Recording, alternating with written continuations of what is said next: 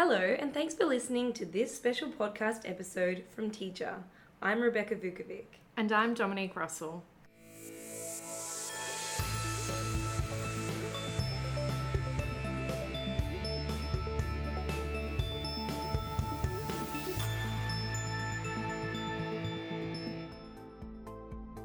Today we're talking about ChatGPT, the language model developed by OpenAI that's been making waves in the tech world.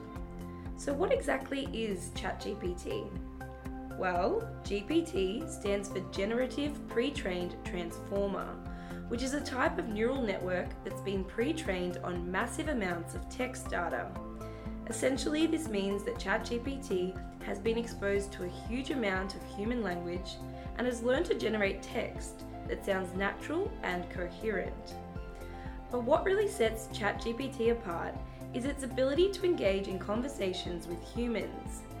By feeding it prompts or questions, ChatGPT can generate responses that sound like they were written by a real person. It can understand context, follow a conversation thread, and even display a sense of humor or personality. In fact, ChatGPT has become so advanced that it's been used in a variety of applications, from customer service chatbots to virtual writing assistants. So why is everyone talking about ChatGPT? Well, it's partly because of the impressive technical achievements that have gone into developing this language model, but it's also because of the potential impact it could have on how we interact with machines and each other. Some experts have even speculated that ChatGPT could be a step towards creating true artificial intelligence, capable of understanding and engaging with humans on a level we've never seen before. In addition to its applications in the tech world, ChatGPT is also having an impact on education and schooling. With its ability to generate natural language responses, ChatGPT has been used to create virtual tutoring and mentorship programs that can engage with students and provide personalised feedback. For example, ChatGPT can assist students with homework questions or essay writing, and even provide explanations for complex concepts in a way that's easy to understand. Some educators are also exploring how ChatGPT can be used to create virtual classrooms, allowing students to interact with a machine in a more natural and conversational way. While the use of ChatGPT in education is still in its early stages, it's clear that this technology has the potential to transform the way we teach and learn, opening up new avenues for personalised and interactive education. You may be thinking, that doesn't sound like a typical introduction from a Teacher Magazine podcast. And you'd be right. That introduction we just read was written entirely from ChatGPT itself. I asked the platform to write a podcast introduction explaining what ChatGPT is and why everyone is talking about it. I asked it to mention how ChatGPT is impacting education, schooling, and students as well. It's scary to think how quickly and most times accurately this platform can generate text for its users. Yeah, it's generated a pretty impressive podcast introduction for us.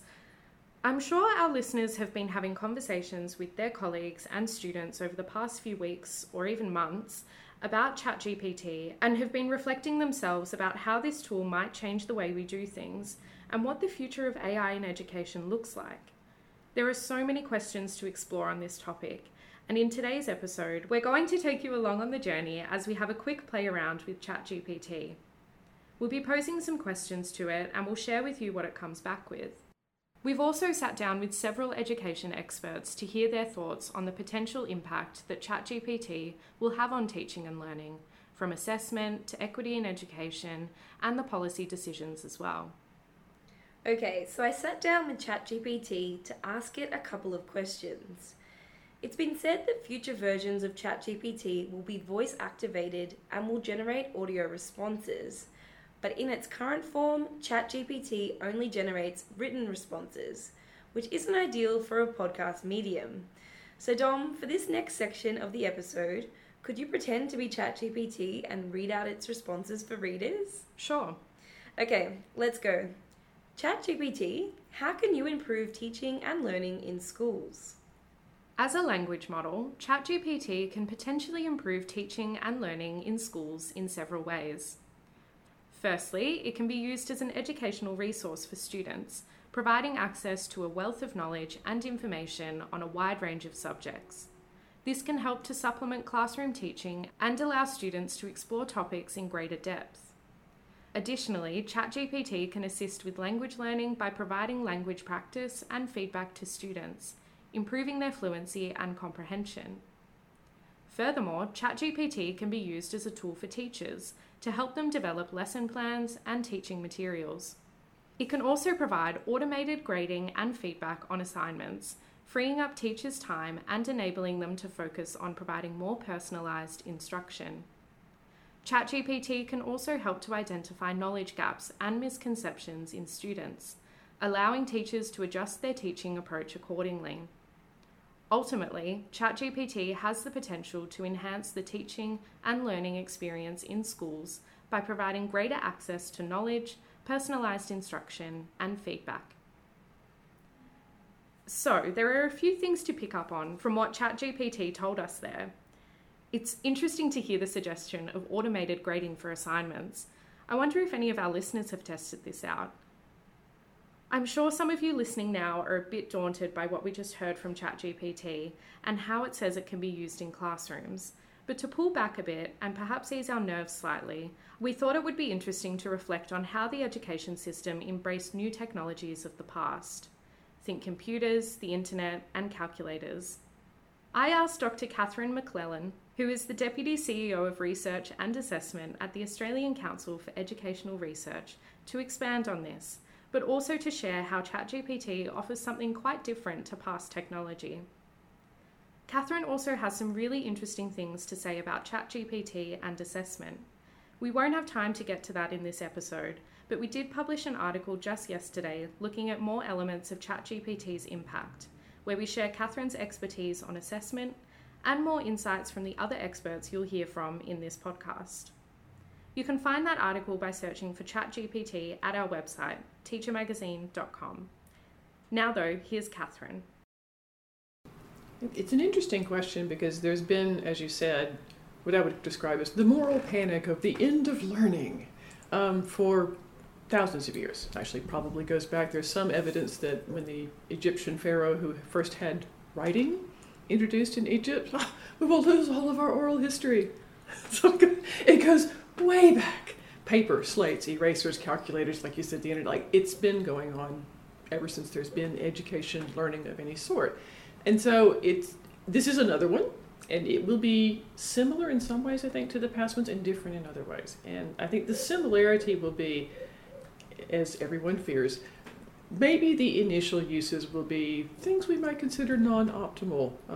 Will students use it to write their essays? Oh, almost certainly, just like they use Wikipedia and copy chunks, and that's not going to be different. And so I do think, maybe it's just an age thing because I'm old, that students are ahead of us in adopting technology. So they'll see the uses first. And so I think there will be a transition period, and I think maybe this is a source of a lot of fear, that there will be this period in which they're ahead of us and they're finding ways to escape the boundaries we're setting around academic work or assessment or achievement measures. So I do think that transition period always happens, and it's always a little shaky, and it's scary because we don't already know. Like it goes outside our established boundaries, and that's always anxiety provoking. It's the fear of the unknown. What is this going to do? I always take reassurance in the idea human beings are learning animals. We love to learn things. We're not going to stop. I do think it will change how things are learned, as nearly every tool we've introduced in the history of ever has in fact changed it. So, if going back to our Egyptian pharaoh, who may or may not be apocryphal, and he said, we'll lose all our oral histories. You probably did lose that tradition of always learning history as an oral thing. So, yeah, of course it changed. But you didn't lose the history. It got written down and then could be saved. We still have those papyri, so it's still there. They didn't lose the history. I think what they lost was this tradition of always learning it orally and then everybody knowing their family history for 20 generations back verbally. So it changed, but it didn't disappear. People just learned in a different way. And I think all of them have been like that. I was a secondary math teacher, these many years ago, and I came through a cohort, this will tell you how old I am, when graphing calculators first became a thing. They were very popular all of a sudden.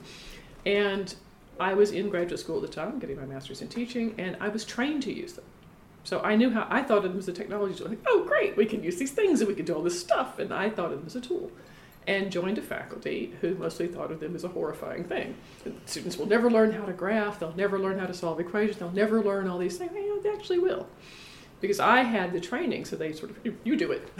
So I did do it, and it was great fun. And when I taught pre-calculus, I taught students on my graphing calculators and had them draw hundreds, thousands of graphs, really complicated graphs, really amazing things that to them by hand would have taken days to graph something. Boop, and there it is. Because I was having them, and what are the patterns you're seeing? What do you see as the behavior when the numbers get really, really large, really, really, really small, really negative, really positive? What happens at zero? With this thinking about how a graph behaves in different parts of it. And you could see as many examples as you wanted to generate. Just keep hitting the button and get a new one, and it was great. And then the following year when they learned calculus, the topic of limits is usually a miserable topic to teach. Students hate it, it's hard to understand, there's a lot of fiddly notation. But these students who'd thought about how a graph behaves at a very large number or a very small number, near zero, they breezed through limits. Boom, 3 days, we're out of here. They completely understood it because they'd been thinking about that sort of end behavior of a graph. And so we said a limit, oh, I know what that is. That's end behavior. So it turns into a tool, but it doesn't turn into a tool immediately. First it's a threat, then it's a tool.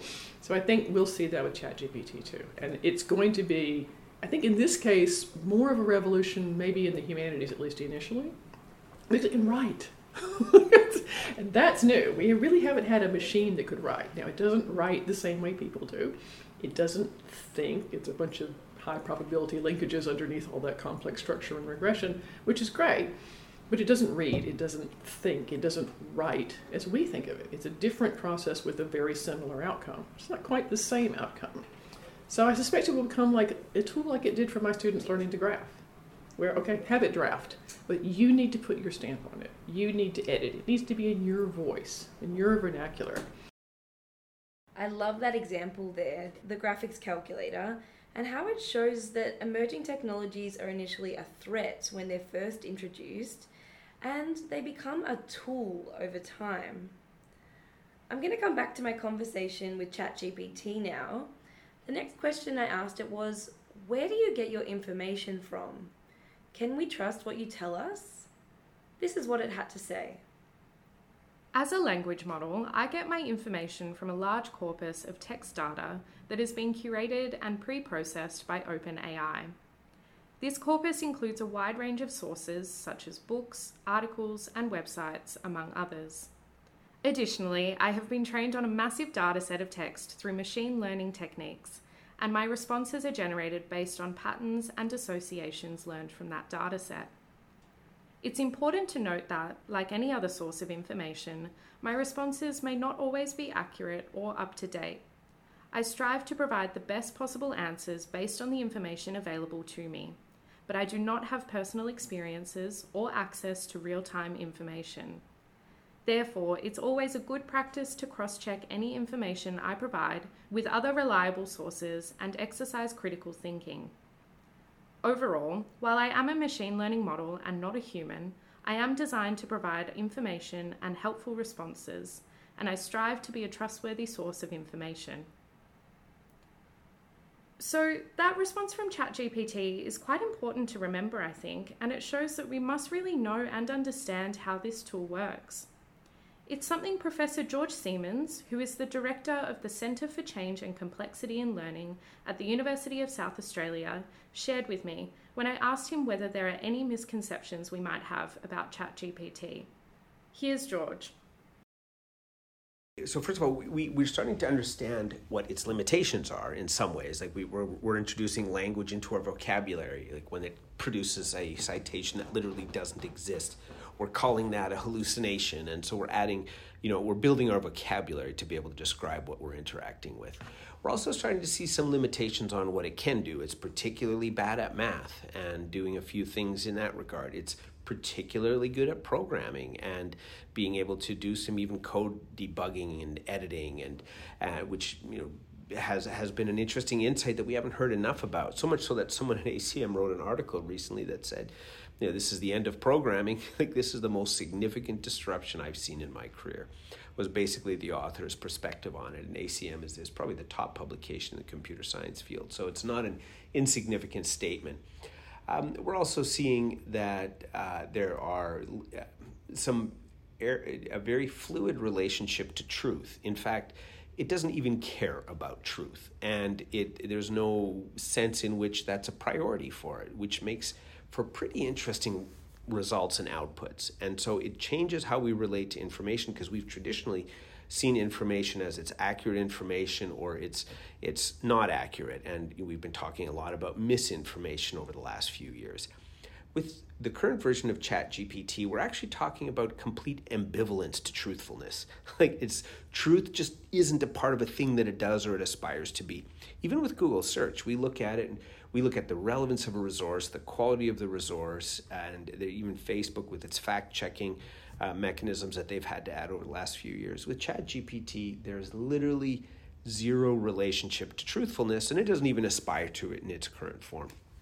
So I think some of the bigger gaps that I see to your question is we don't have a way of effectively yet describing what it is in relationship to what we're familiar with. So I think our biggest gap right now is language.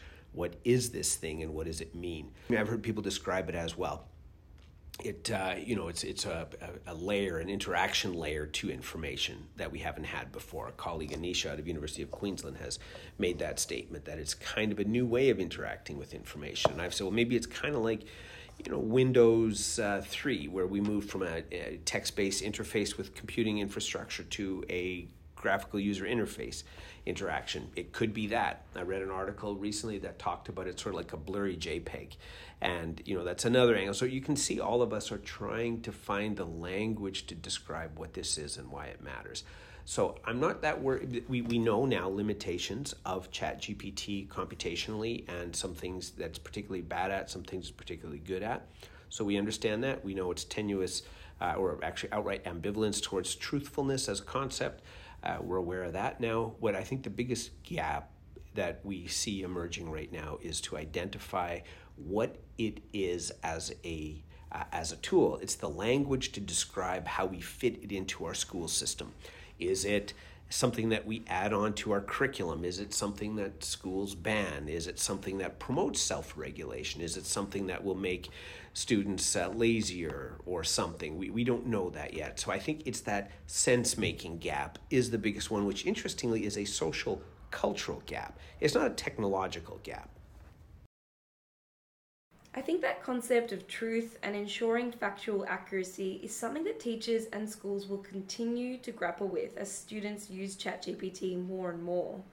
So much of it is about teaching students those critical thinking skills and the importance of fact-checking. It'll be interesting to see how educators approach it.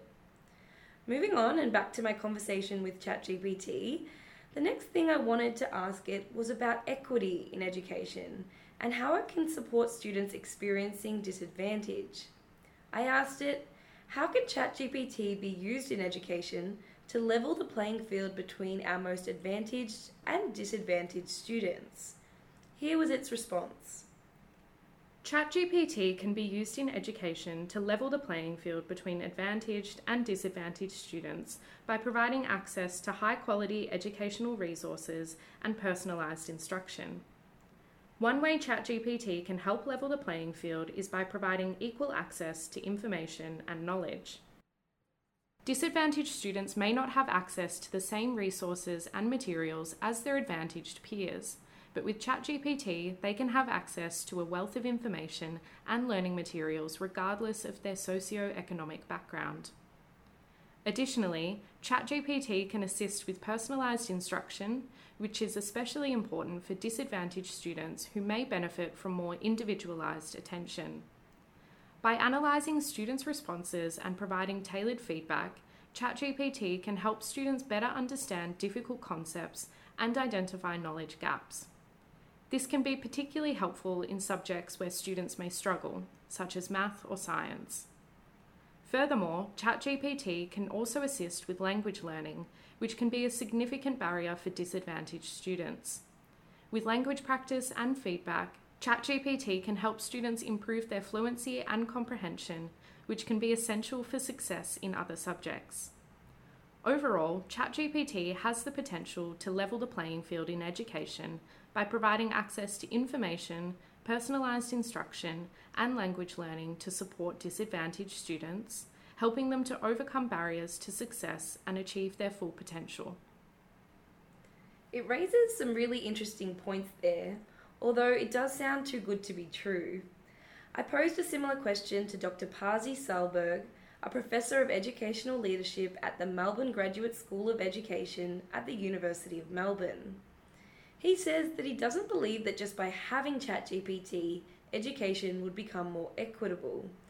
Instead, he says it's important that students understand the technology behind ChatGPT, and this could help to break down some barriers. I think it's critically important that we in the schools, we make sure that each and every child, before they get into using the ChatGPT, that they understand what it is, the ethical issues, the safety issues, the identity, all those things that everybody has to understand.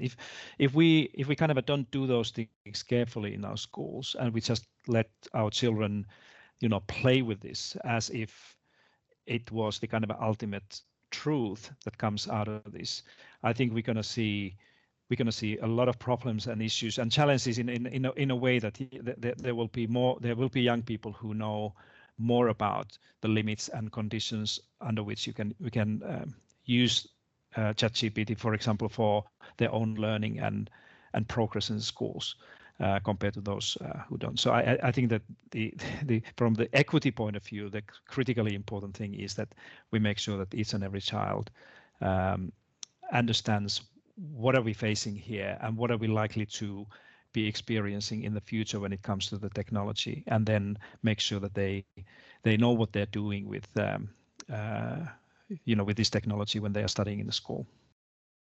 So is this the end of education as we know it?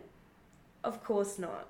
While we're only just beginning to understand the potential impact that ChatGPT and similar AI chatbots will have on teaching and learning, the role of teachers and schools is just as critical as ever before. In fact, Pasi says that because of the absence of research to inform us on what to do with AI now, educators and policymakers need to rely on professional wisdom and innovation of practitioners more than before. Especially here in Australia, we have so much heard about this evidence-based ideas and philosophy that the teachers can only do things in a school that is based on evidence, and evidence often is regarded as research. We here in the universities, we think about evidence as a rigorous, reliable, trustworthy academic research papers.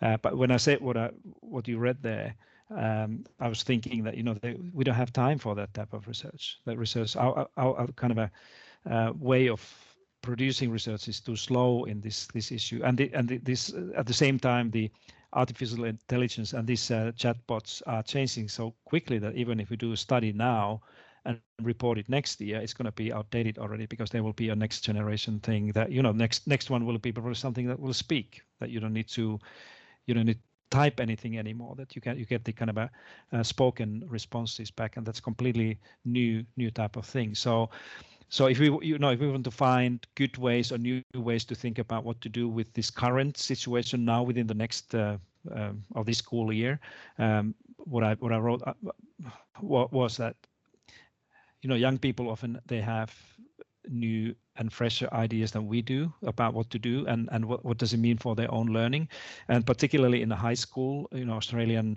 high schools, that a good way to find ways forward is to combine the professional collective professional wisdom of teachers about teaching and learning, and this kind of a fresh insight and experience of students as learners, that how do they see the best use of this type of chatbot in their own learning. I think we are undermining the young students' potential and capabilities if we only concentrate on how to avoid them cheating in writing essays or responding in exam questions. I think most young people, if they understand what this is all about, that they will be using this in a good ways and smart ways for their own learning. That's all for this episode. Thanks for listening. Don't forget to subscribe to our podcast channel on Spotify or Apple Podcasts. And if you'd like to leave us a rating or a review, it really helps us out. We'll be back with a brand new episode very soon.